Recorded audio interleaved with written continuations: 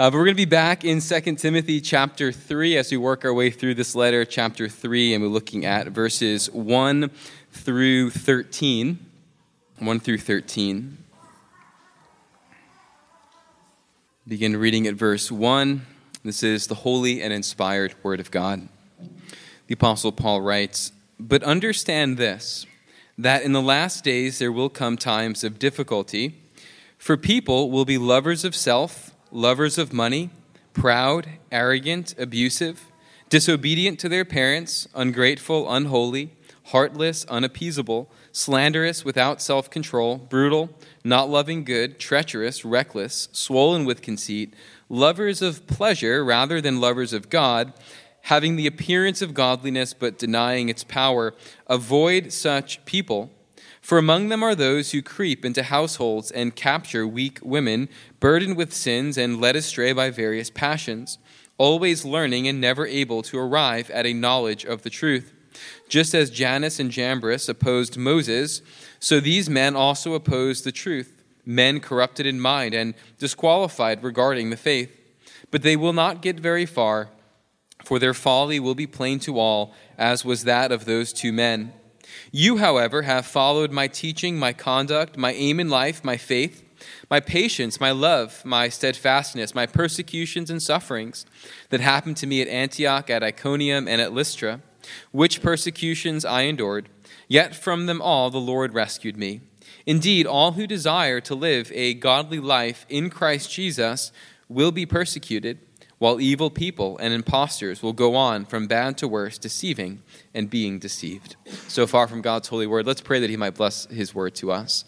Father, we pray that as we come before your word today, that we would have humble hearts to learn of you. Father, may we become aware of the context in which we are called to honor Christ in, and may we instead desire to live a godly life in him by the power of his new life, resurrected, never to die again. May our eyes be fixed upon him, the risen one, and may we seek his glory above all. We pray in Jesus' name. Amen. It's much easier to be gentle when circumstances are calm and peaceful. As I was thinking about calm and peaceful and moving into the holiday season, the Hallmark Channel movies come to mind, in which you have the family sitting around the dinner table, calm, peaceful, loving, giving thanks to God beforehand, hopefully still. And in those situations, being gentle, being meek, being kind is easy. But imagine the call to be gentle, kind, and meek in the middle of warfare, in the middle of battle, in the middle of bullets being fired and bombs going off. Two very different situations and two very different approaches for being and the call to being gentle. Well, Paul had just said to Timothy that he is, as the Lord's servant, not to be quarrelsome but kind to everyone, in the end of chapter 2. He's to patiently endure evil, to correct his opponents with gentleness, that God may perhaps grant them repentance leading to a knowledge of the truth. And what Paul goes on now in these verses before us is, as he opens up to Timothy what people will be like in the last days, he's teaching Timothy that this call to gentleness, to kindness, to patience will not be one around a Hallmark dinner table, but one in the midst of a great battle. And one in which that Timothy himself is not strong enough in himself to carry out, but that he must trust in the Lord for such obedience to God in such times. And so too God's church, so too you sitting here in these chairs before God's word. The call to gentleness, kindness, to hold fast to the truth, to be faithful to the word of God that's been entrusted to you and to us as a body. We are not to carry those things out in times of peace, but in times of conflict. And Paul, again, is reminding us that as Timothy was to do so, so too the church today. And so I want to think about two main points here. First, our context, and then our command. Our context, and then our command. The context, as we'll first jump into here quickly, has to do with the last days, right? What kind of atmosphere, what kind of environment do we live in today?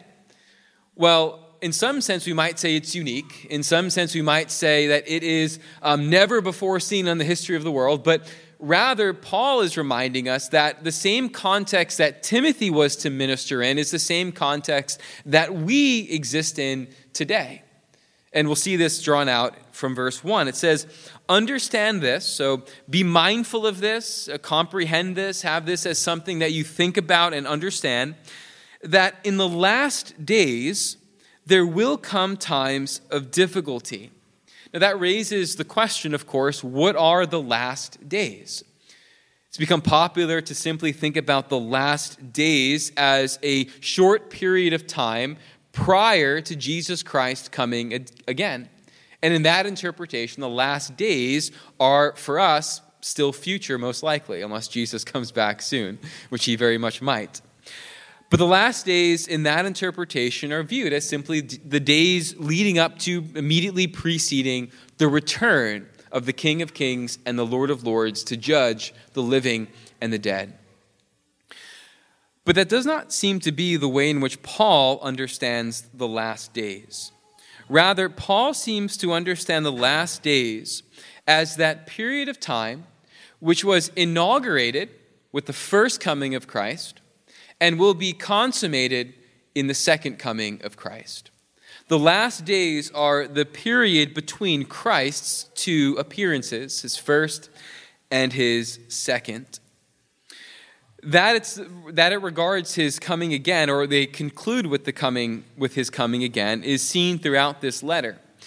Paul has been speaking previously in chapter 1 about a certain day that is coming, a day that will close out the last days that we find ourselves in.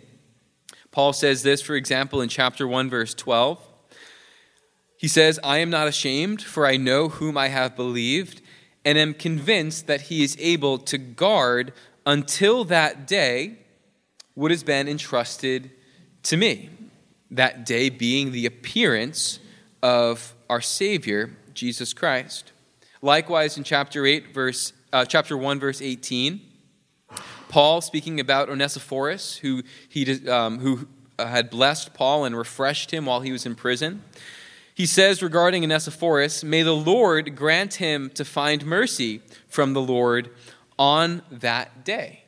And so that day that Paul is speaking about is the day of Christ's return, a day in which Christ will judge the world as a righteous judge. And again, in chapter 4, verse 8, he says that same thing.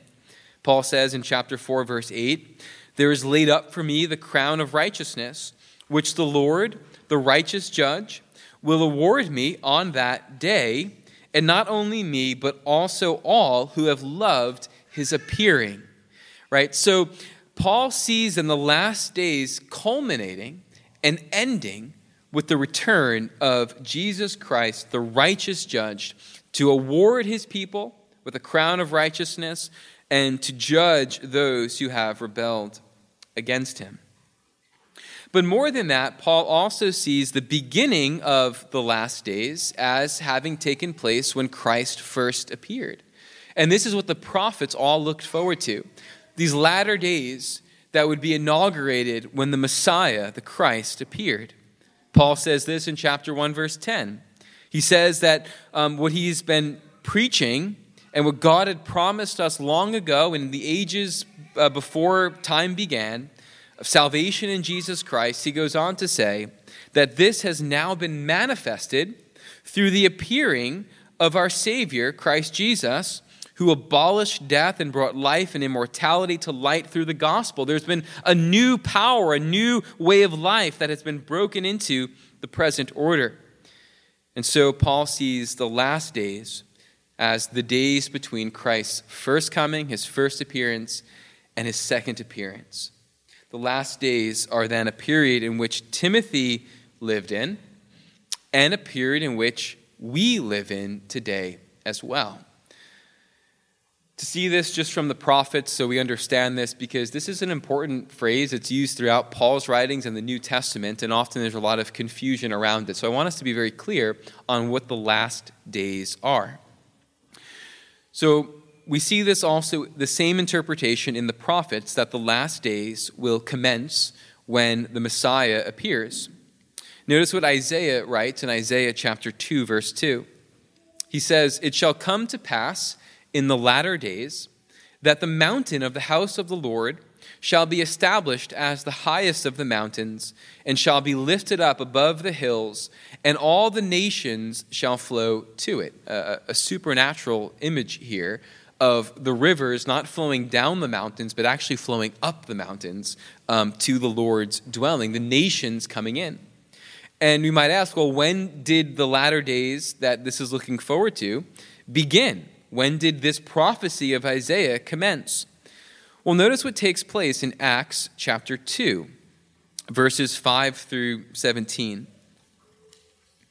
Acts 2, of course, is recording the day of Pentecost, when God had, when Christ himself had sent the Spirit to dwell in his church, and the people there, gathered from all the nations, begin hearing the gospel in their own tongue, in their own language. Notice what it says, as Isaiah himself looked forward to the nations beginning to flow to the mountain of God. Notice what we read in Acts 2, verses 5 and following. It says, "There were dwelling in Jerusalem Jews, devout men from every nation under heaven. And at this sound the multitude came together, and they were bewildered, because each one was hearing them speak in his own language. And they were amazed and astonished, saying, 'Are not all these who are speaking Galileans?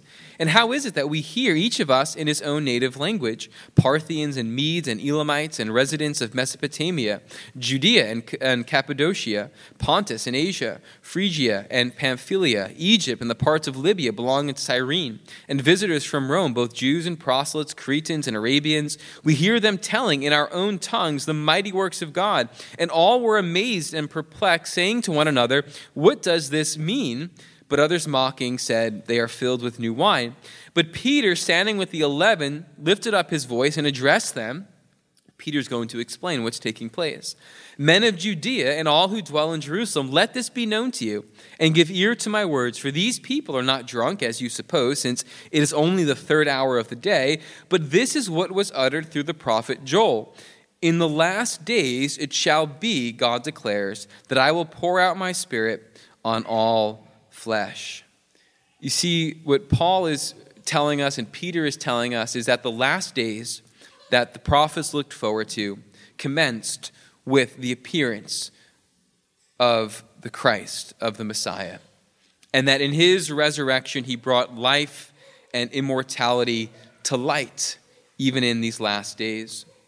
And that these days that began with his coming will conclude with his coming again. These are the last days that that Paul is writing to Timothy about.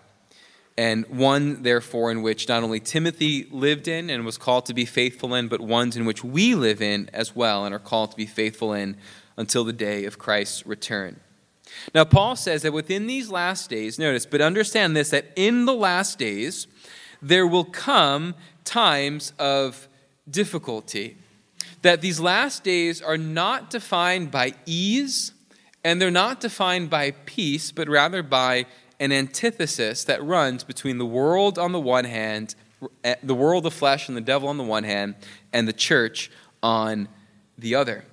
And these days will exert themselves. Notice there will come. The language there is one of exerting a sort of pressure, and as Paul shows us, a kind of moral pressure to live and conform to a certain pattern of living that is defined by love of self and love of pleasure. This is the last days in which the church is called to live in, to hold fast to God's word in, to preach the gospel in, and to live godly lives in, right? These are the kind of last days.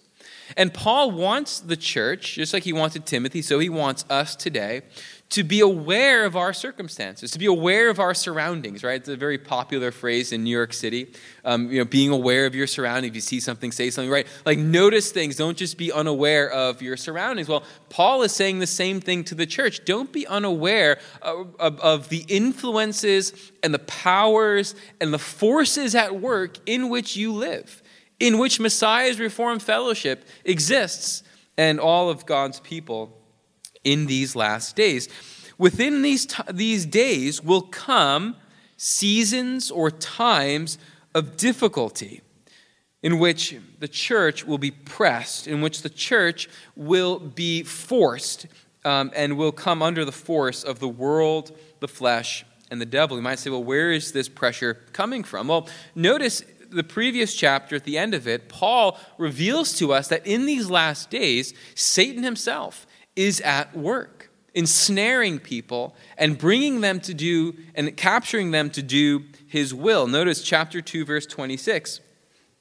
Regarding these false teachers, he says, they may come to their senses and escape from the snare of the devil after being captured by him to do his will, right? Paul is saying that within these last days, the devil himself is operative. The devil himself is ensnaring people to do his will. And what is his will but to destroy God's church? With all of his force, with all of his might, he opposes the truth of God because he is, by his own name, a liar. And by his own name, he hates the truth.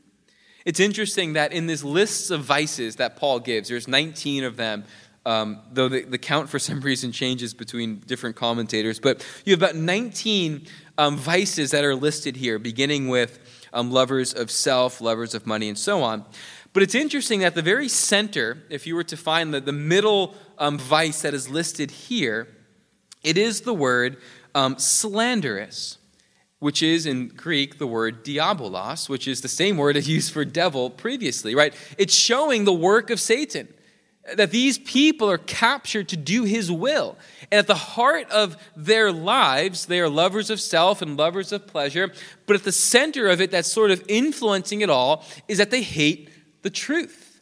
They are slanderous. They not only reject the truth, but they actively oppose the truth in slander. They are like their father, the devil. And Paul is reminding us that in the last days, there will become times of difficulty because such people will exert pressure and attack the church, whether through deceits or overt persecution, in order that the gospel and the light that has been brought to light by the resurrection of Christ might be extinguished. You see, in these last days, you have both the appearance of Christ, who brought life and immortality to light, and you have Satan and his host working to quench and put out that light. Right? That's the basic divide. That's the basic antithesis that we find ourselves in. And so be aware of these things. You see something, say something in the context of the church. There is this basic desire for the gospel light in which there is life and immortality to be extinguished. And therefore, these times of difficulty are defined for God's people, not just in times of economic difficulty or just times in which there are political difficulties or whatever else it might be, but times of difficulty that are defined by the gospel, whether we hold to it or we attack it. That's the point of contention. That's the point of issue. That's where the battle is ultimately fought. So Paul, again, we're still thinking about our context, right? In the last days, there will come, exerting themselves, times of difficulty. And this is the kind of moral pressure that we are to operate in. And this moral pressure is inescapable. And if we are not consciously and purposefully countering it and going in a counter way from it in Christ, then we will be thrown about by it. We will succumb to the very vices that Paul is speaking about here. I had mentioned this illustration in the previous sermon, so let me just use it again for those who didn't hear. But we might think about this pressure that the last days exerts as a kind of gravity. And you might imagine yourself flying in an airplane, right? And if you were to step outside of that plane, the force of gravity is too strong for you. You could exert yourself, Danny could fight as strong as he can, and yet you're going down.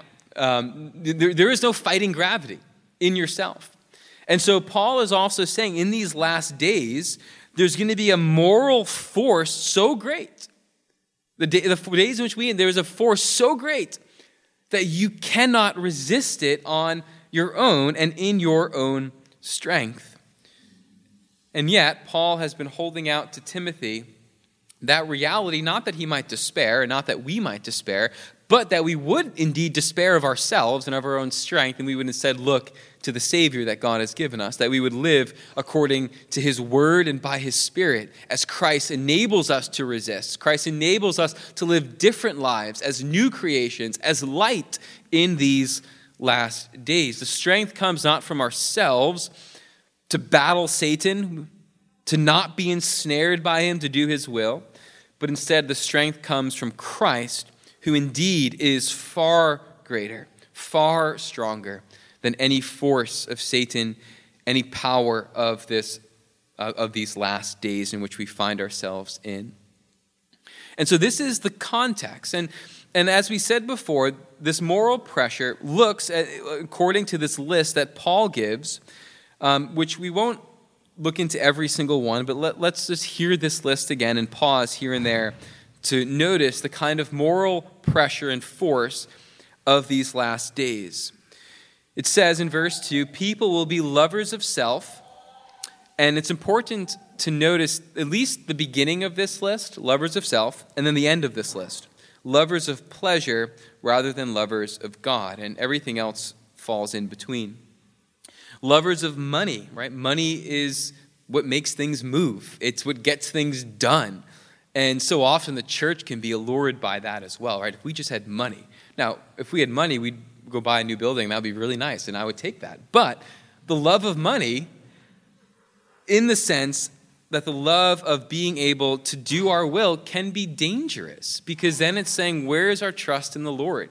Right, to have a fat bank account is to forget that God is the one who provides for us. And so we do want to be wise and careful when we think about these things. Lovers of money, proud, arrogant, abusive, disobedient to their parents. We talked about that in the previous sermon. Ungrateful, unholy, heartless, unappeasable, slanderous. We said that was kind of the heartbeat of this list, as they do the will of their father, the devil, who himself is a hater of the truth and a slanderer of it. Without self-control, brutal, not loving good, treacherous, reckless, swollen with conceit, lovers of pleasure rather than lovers of God. These are the things that are around us. This is the pressure that we're pressed into, that we're called to resist in these last days. And also not to use such pressure as an excuse not to be gentle, not to be kind, and not to be patient. Paul is saying, in the midst of this, in the midst of such people, in the midst of such difficulty, pursue gentleness, kindness, patience. Why? Because it shows to the world that your Savior is one who is far greater and transcends the power structures and the ways of this world. God does not need to meet force with force, power with power. He is the creator. We are the creature. That's why God often will overturn the works of the proud and the arrogant, not with the things that they invest in and they value, but things that they devalue and things that they think as weak. God says, I'll use those to overturn the powerful. And so too God's church. To be called gentle and kind and meek in the midst of such a world might seem like, well, we're just throwing ourselves under the bus. We're just sheep led to the slaughter. Well, that's how the Bible does describe us in some places.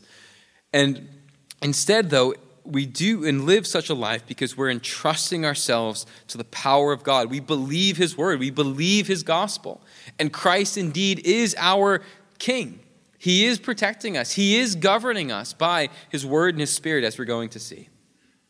And so these are the vices that define. He goes on to say in verse 5 that such people have the appearance of godliness. And so they're not necessarily apart from the church, but they've infiltrated the church.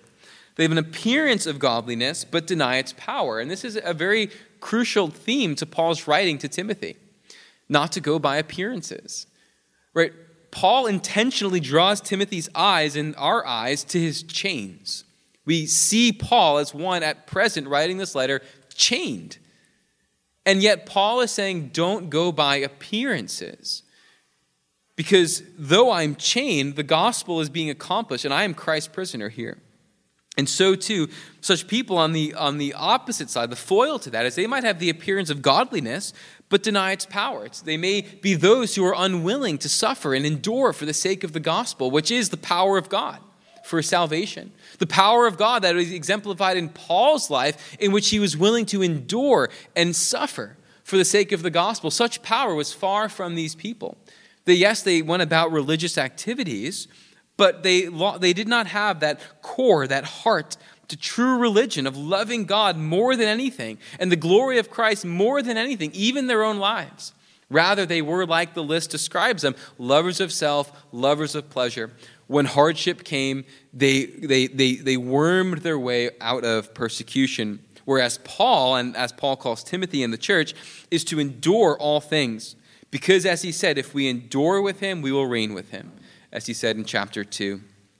It is resurrection living for God's people today, being willing to die, being willing to be persecuted, being willing to undergo such things and not to avoid them for the sake of the gospel. Think of the Pharisees, right? You want to talk about the perfect prime example of those who had the appearance of godliness but denied its power. For the Pharisees, they looked at them as very religious people. And in many ways, they kept even the law of God. But they did so for personal gain. They did so for the benefits that it brought to themselves and what it brought them in this life, rather than what it would bring them in the life to come. That those are such people who have the appearance of godliness but deny its power. And Paul says then to the church that this is our context. He gives further examples before we get to the two commands that he gives us as we think about this context. He gives examples to flesh out this context for us. He says in verse 6, "For among them, out of this group of people, there are those who creep into households, capture weak women burdened with sin, and led astray by various passions, always learning and never able to arrive at the knowledge of the truth." And there's a lot of debate what exactly Paul has in mind here. Why does he single out this example? On the one hand, you might see here a sort of recapitulation or a repeating of the garden, right? As Satan himself targeted Eve, the woman, to tempt her and lead her astray. We're not exactly sure what this context is. Timothy probably was much more aware of what was being said here. But we do see them coming to such women burdened with sins, having a sense of guilt. And if anyone has a sense of guilt, right, it's easy to manipulate. It's easy to get them under your control. They're led astray by various passions, and they're always learning and never able to arrive at the knowledge of the truth. There is a constant desire to hear a new thing, but never to arrive, right? The idea of being settled in something, being founded upon something. Whereas the church, all of us are called to arrive at the truth, to stay there and to camp out there for our whole lives, to grow roots there in the truth, not to be constantly looking for a new thing. The truth has been revealed. The gospel has been made known. The good news is proclaimed. And in that we find truth, in that we find light. More than that, right, Paul says not only this particular example of the context of the last days that will take place and Timothy must oppose, but also he gives an Old Testament example, sort of. Notice what he says in verse 8. "Just as Jannes and Jambres opposed Moses, so these men also opposed the truth, men corrupted in mind and disqualified regarding the faith. But they will not get very far, for their folly will be plain to all, as was that of those two men." Now, Jannes and Jambres, you can read the Old Testament 10 times over. You won't find their names listed there. This was actually names that came from Jewish tradition. So Paul's not necessarily saying that this is exactly the case of what happened, but he's drawing from Jewish tradition that spoke of Jannes and Jambres as magicians in Pharaoh's court. You might remember when Moses appeared before Pharaoh, Moses performed signs and miracles in front of Pharaoh, his staff turning into a serpent and so on. And it's told in Jewish tradition that Jannes and Jambres were magicians in Pharaoh's court who realized that they could not overcome the power that Moses had from the one true and living God. And so they cloaked themselves by agreeing and pretending to be converts to Israel, right? Remember when Israel left Egypt, they went with a mixed multitude. Egyptians went with them as they left. And so it's told in Jewish tradition that Jannes and Jambres cloaked in their deceits, right, go with the people. They follow and they leave in the Exodus. And while in the wilderness, they begin to lead God's people astray. It's told in Jewish tradition they were the ones who tempted Israel to build a golden calf while Moses was up on the mountain. But eventually, these men were exposed as they were leading God's people away from the truth within their own camp, cloaked in a sort of religiosity and faithfulness, but ultimately being servants of the devil himself, slanderers of the truth. And these men within the Jewish tradition were exposed. They were caught, and their folly was made plain to all. And so Paul is saying such men are examples of others who will come into God's covenant community. For them, it was the nation of Israel. Today, it is the church. And they will seek to lead God's people astray. Thus, in the last days, it's not just a matter of what's out there, but also what may creep in. And the church then is to be on guard against all of such things as we exist, as we operate, as we seek to be faithful in the last days. Now, with that context being in mind, Paul gives Timothy, and then by extension to us, two commands for us for these last days. The first comes back in at the end of verse 5. Paul says simply, avoid such people. Avoid such people. Now, the main idea that Paul is conveying here, at times it is simply to physically avoid them. Don't go into their path. Don't meet with them. But the main idea really is to purposefully avoid associating yourself with them. Remember the Bible, bad company corrupts good character, right? Who you're associating with, who you define yourself with and by. The group that you would identify yourself with. Paul is saying, do not identify yourself with such people. Do not associate yourself with such people. Such people will lead you astray in these last days, as that moral or immoral pressure is exerted in these last days to follow them. Know that if you do so, you will be drawn along the currents with them. Like a powerful riptide, you'll be brought with them in their evil ways, opposing God and doing the work of the devil.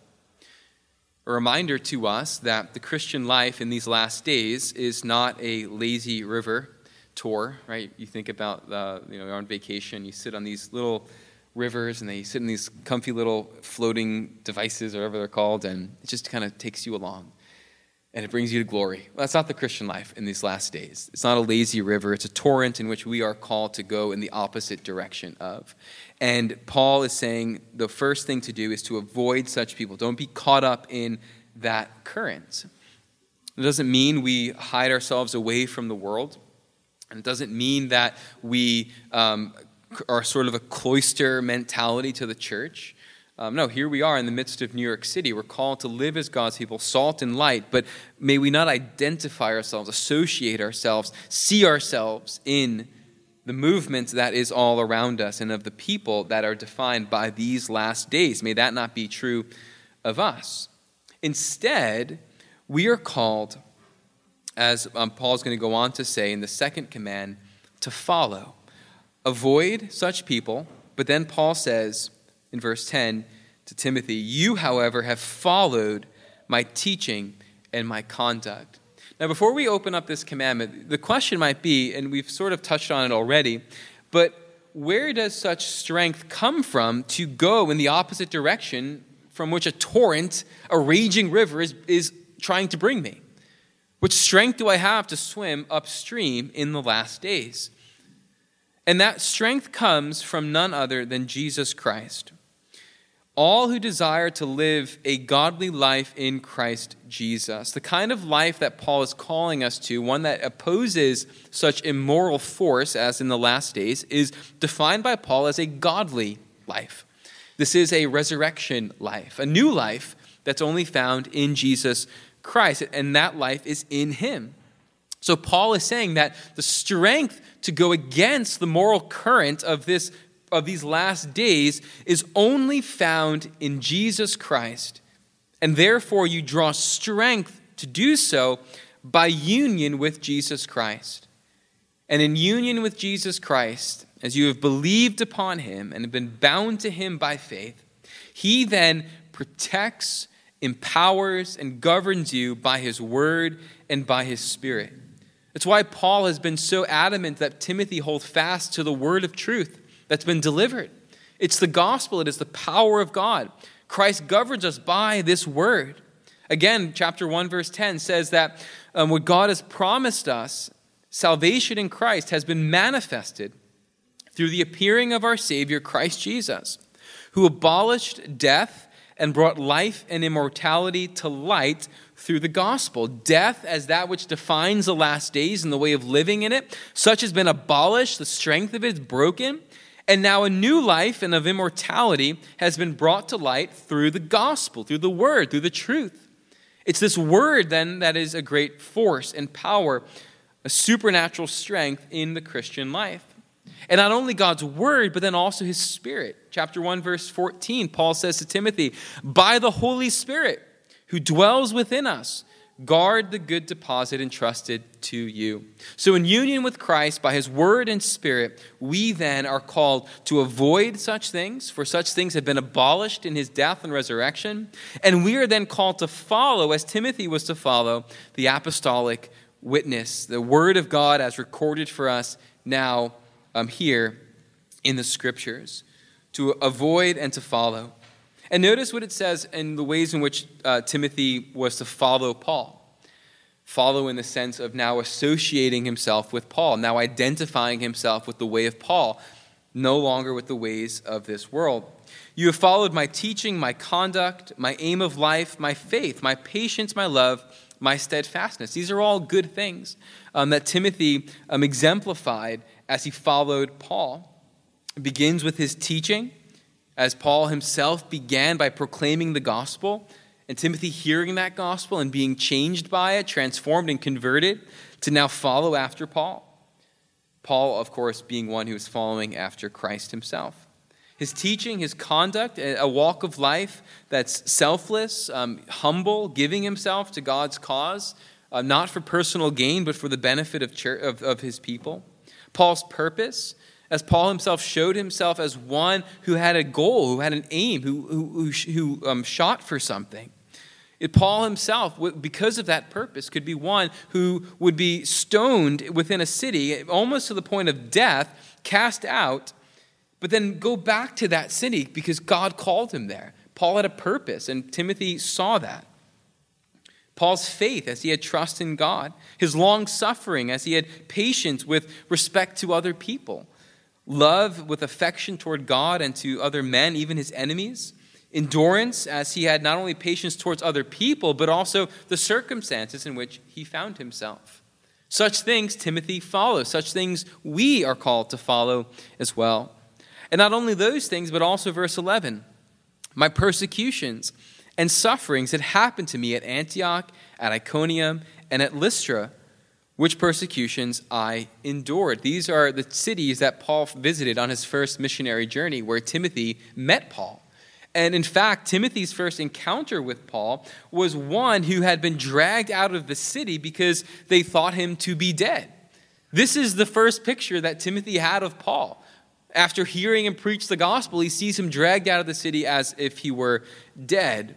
And yet the gospel changed Timothy because he knew Paul brought the truth. He knew that Paul brought a gospel, a message of good news, of life and immortality, so that Paul was able, by the power of God, to submit himself to death because he knew that such death brought about and executed on him by the world would not be the final word of his life. He would be delivered by God into his heavenly kingdom, if need be. Such power Timothy saw. And Paul is reminding Timothy that you saw this. And by God's grace, you followed after me.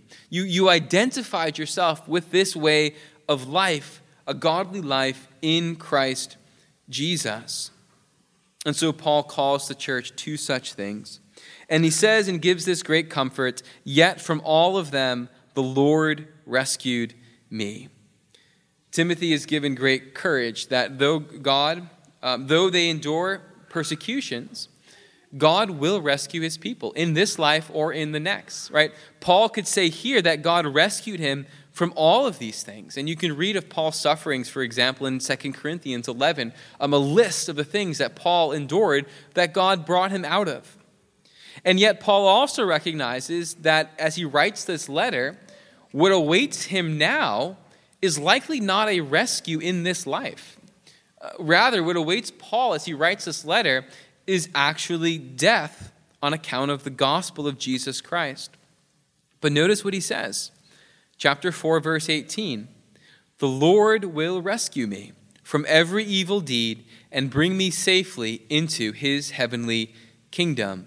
Right? This is a resurrection mindset. As Christ himself was delivered to death, so God raised him to a heavenly kingdom. And so Paul may be given over to death, and yet God will raise him to a heavenly kingdom. And God's church may be given over to death, over to persecution, but God will deliver his people. And so it's a great comfort for us then to endure, because Paul goes on to say, all who desire to live a godly life in Christ Jesus will be persecuted, while evil people and impostors will go on from bad to worse, deceiving and being deceived. Now, Paul doesn't specify what this persecution is exactly, but I think that's part of his genius in writing. Yes, we often might think of persecution as physical, right? Hunted down for the gospel of Jesus Christ, killed for the gospel of Jesus Christ. You might think of our brothers and sisters in Pakistan or elsewhere throughout the world who may in fact face such persecution. But such persecution can also be the kind of persecution we feel living within the last days. And you might say, well, I don't really think I'm undergoing persecution. Well, why then are we hesitant at times to speak about Jesus Christ to other people? Why do we feel embarrassed at times? Why do we feel shy about speaking about Jesus Christ? Because there is a kind of pressure around us not to. And which means there's a pressure around us that is against Christ, that we live in and we operate in. The fact that speaking about Christ requires courage and strength in this life means that we are indeed around a kind of soft persecution.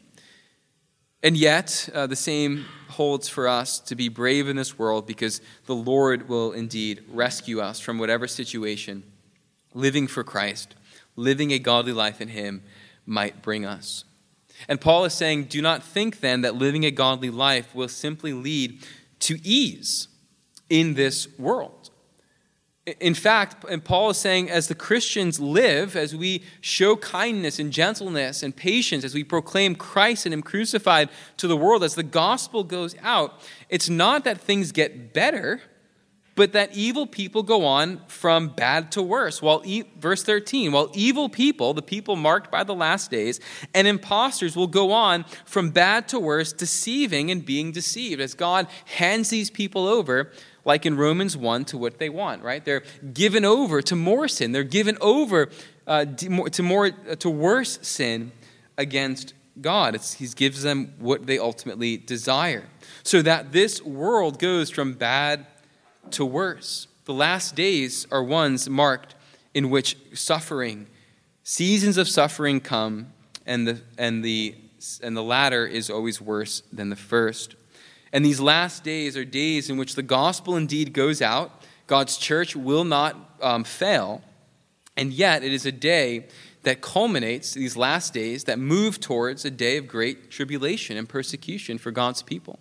It ends in a day that Paul describes in 2 Thessalonians and elsewhere as a man of lawlessness coming and deceiving God's church and God's people and bringing about great persecution. These are what define the last days. But God's promise stands. Christ will come. He will deliver and rescue his people, and he will overturn all the great host and hordes of the evil one. Christ will overturn in a moment. In the flash of lightning, Christ will come. Again, he will appear, and his reign and his kingdom will cease to be opposed, and he will act as the righteous judge over all, bringing justice to his people, judgment to the world that has opposed him. And therefore, our hope is not found in this world getting better. We do pray. We don't look for things to get worse. But our hope is not found in this world at present in these last days. It's not where our hope is found. Our hope is found in Jesus Christ, in his heavenly kingdom today, right? That's where Paul's hope was, right? Paul's mind was not looking forward to things getting better in the last days, in the days between Christ's first and second coming. Instead, Paul's hope was fixed on on his heavenly kingdom. The Lord will rescue me from every evil deed and bring me safely into his heavenly kingdom. Out of, into. Paul's hope was set in the heavenly kingdom, because that is where Christ is. And that is the kingdom that is eternal. And so, brothers and sisters, as we conclude here, you live in the last days. That's the fact of the matter. That's why the church is the church militant. But our militancy is not one that operates like the world, but one that operates in love, in gentleness, in kindness, in patience, as we proclaim the gospel of Jesus Christ. And brothers and sisters, as you live in these last days, if you endure, you will reign with Christ. And therefore, let us avoid, not associate with the ways of this world. Let's not identify ourselves with its currents, but instead, let us go contrary to the currents of this world. Let us swim upstream in Christ by his power, led by his word and his spirit, as we too, with Paul and all the saints who have gone before us, have our eyes fixed, not upon this world, but upon the heavenly kingdom, that we might glorify our King, the Lord Jesus Christ, who will again appear. And may we then be those who love his appearance. Amen. Our Heavenly Father, Lord, in these last days, it's difficult for your church, and at times there are seasons that are very overwhelming. And yet, Father, we ask that you would give us strength as we look to your Son, the one raised from the dead, the one who is our head, who leads us and governs us and empowers us by his word and spirit. Father, may we then keep in step with his spirit. May we hold fast to his gospel. And may we also then be brave and courageous in this world as we live for him. And also may our eyes and our hope be set not upon this world and in these last days of brighter days, but rather instead our hope might be set upon Christ in his heavenly kingdom. We look forward to his return, and we pray, come Lord Jesus, come quickly. Amen.